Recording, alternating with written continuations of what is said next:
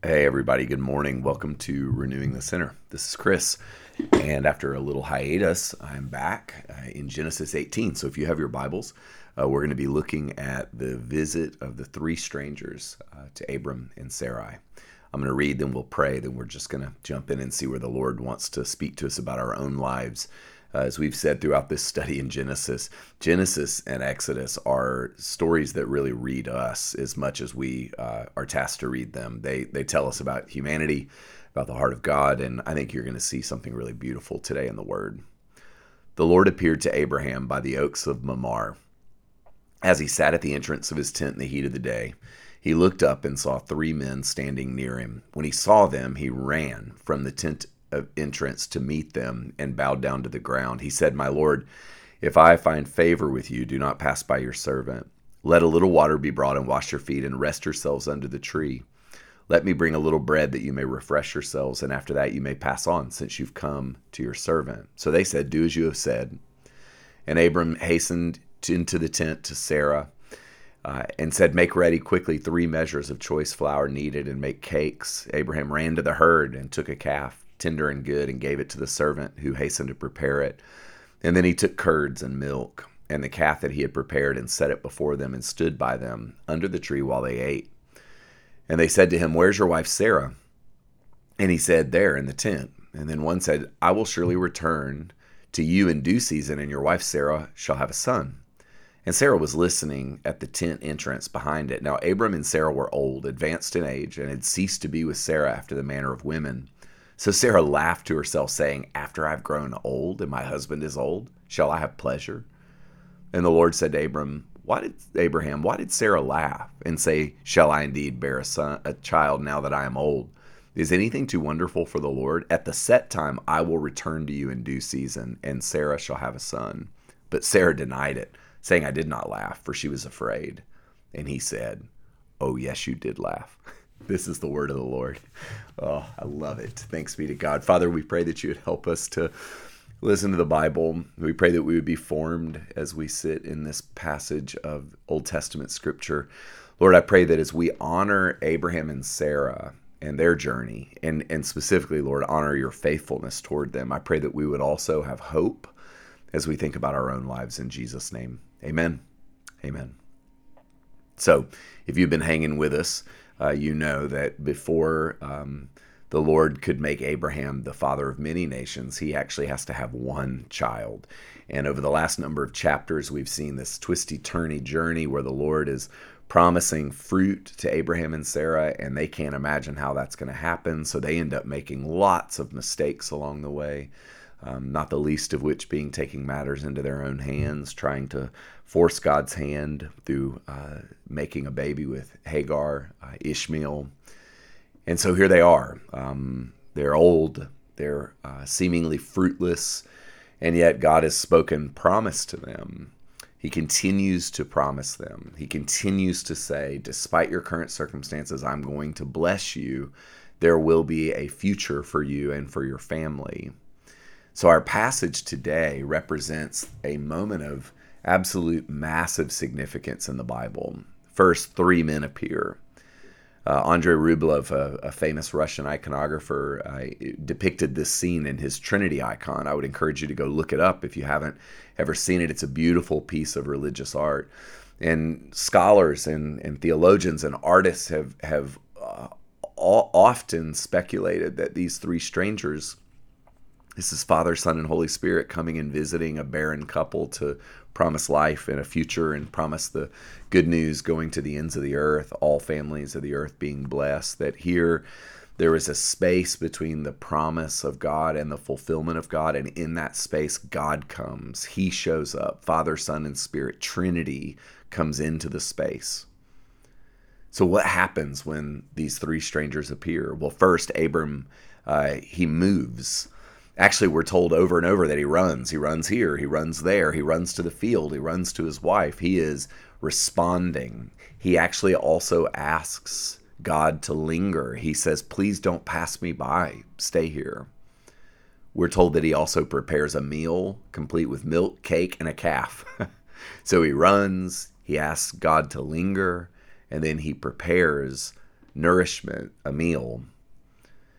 And during this interaction, the strangers, these three individuals, they ask Abraham about his wife, Sarah. They bring her into the conversation, which I just think is so significant because, number one, it takes two to have a baby. But number two, God cares not just about Abraham and his story, but also Sarah. Sarah's hiding in the tent during this encounter. And we're told in the text that she laughs when the stranger suggests that she's going to have a child, that she's going to birth a son. She just can't believe it. And it makes total sense. She's old. Abraham is old. The time for them to be fruitful is past. It's too late. They've missed their chance. And maybe you're hearing me today and you think, yeah, the time for me to bear fruit has come and gone. I think it's done. I think my fruitful season is over. Well, I think it's interesting that God enters into Abraham and Sarah's space when they feel this same way. And Abraham is more actively engaged. Sarah is engaged, but she's afraid. She is in the background. She's hiding. And God speaks about her in an effort to draw her into the story. So the Lord asks a question after saying, "Where is she? What's up with her?" He says, "Why did she laugh?" And the exchange here is so good. God asks Sarah, "Why did you laugh? Like, why are you questioning what I can do?" And y'all, the Lord knows why Sarah laughs. She laughs for the same reason that you struggle with cynicism when God is saying to you, there's a way forward and you can't see the way forward.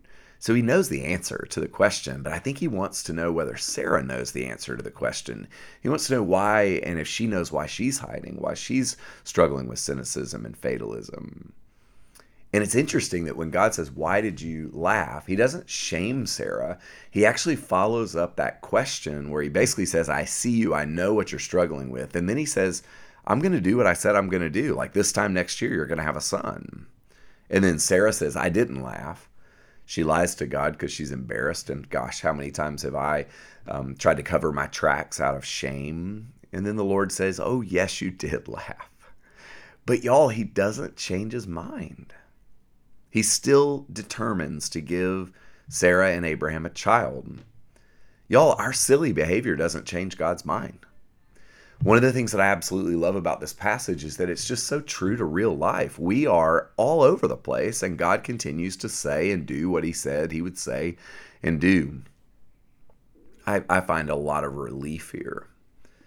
Man, there were times over the last couple of years where I didn't have an ounce of faith. Seemingly, I was lost. I felt unsure, unsteady, hopeless. And, the Lord has a way of hanging in there with us when we are not willing or able or not feeling strong enough to hang in there in our own strength. It's just who God is. It's what he does. And we see that play out in this story, I think, in such a beautiful, beautiful way. So a couple of things come to my mind, and I want to leave you with these.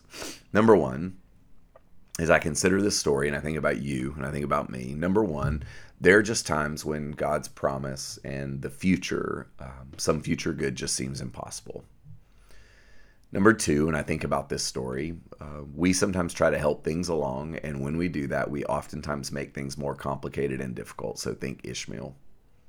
Number three, God does not give up on us or his promises just because we're anxious and behaving foolishly. Just because we're all over the place. So if you're all over the place right now, I just want to invite you to relax.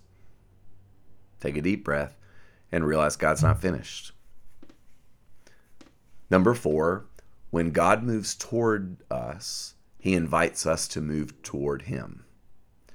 In this story, when Abraham saw the strangers, he ran, he prepared, he invited them to remain. So when God's moving and you sense a spark, he's inviting us to respond to him by moving toward him. Number five, God is determined to get at the roots of our fears and our insecurities. He's going to ask questions. God knows where the insecurity is. He just wants to know that you know. So what he does is he probes, he asks questions, and we see that. Think of Sarah hiding in the tent.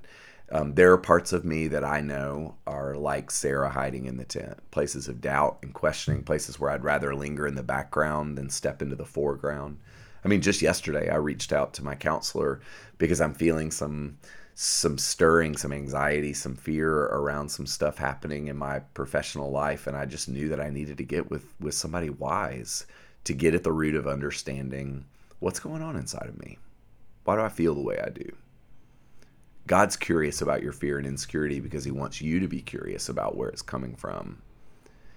And lastly, when we lie to ourselves, which we do, and to God, which we do, he remains faithful, but he will press into the lie. Many of us believe things about ourselves, about God. Many of us try to cover our tracks because it's embarrassing to be afraid and to feel insecure or to be cynical. God cares about that. He remains faithful, but I'm going to tell you, he's going to want to press into the lies that we've believed, the lies that we tell ourselves. So I just want to invite you to consider, where do you find yourself in this story? Where's God asking you to hold something that would be true, something that would help you grow? Because at the end of the day, y'all, that's what he wants from us. He wants us to grow. He wants us to believe him. He wants us to admit our vulnerability, our cynicism, our fear, our junk. And then he wants us to move forward with him. So I pray that you would find grace, you would find truth that would renew you in your heart today. In Jesus' name, amen. Amen.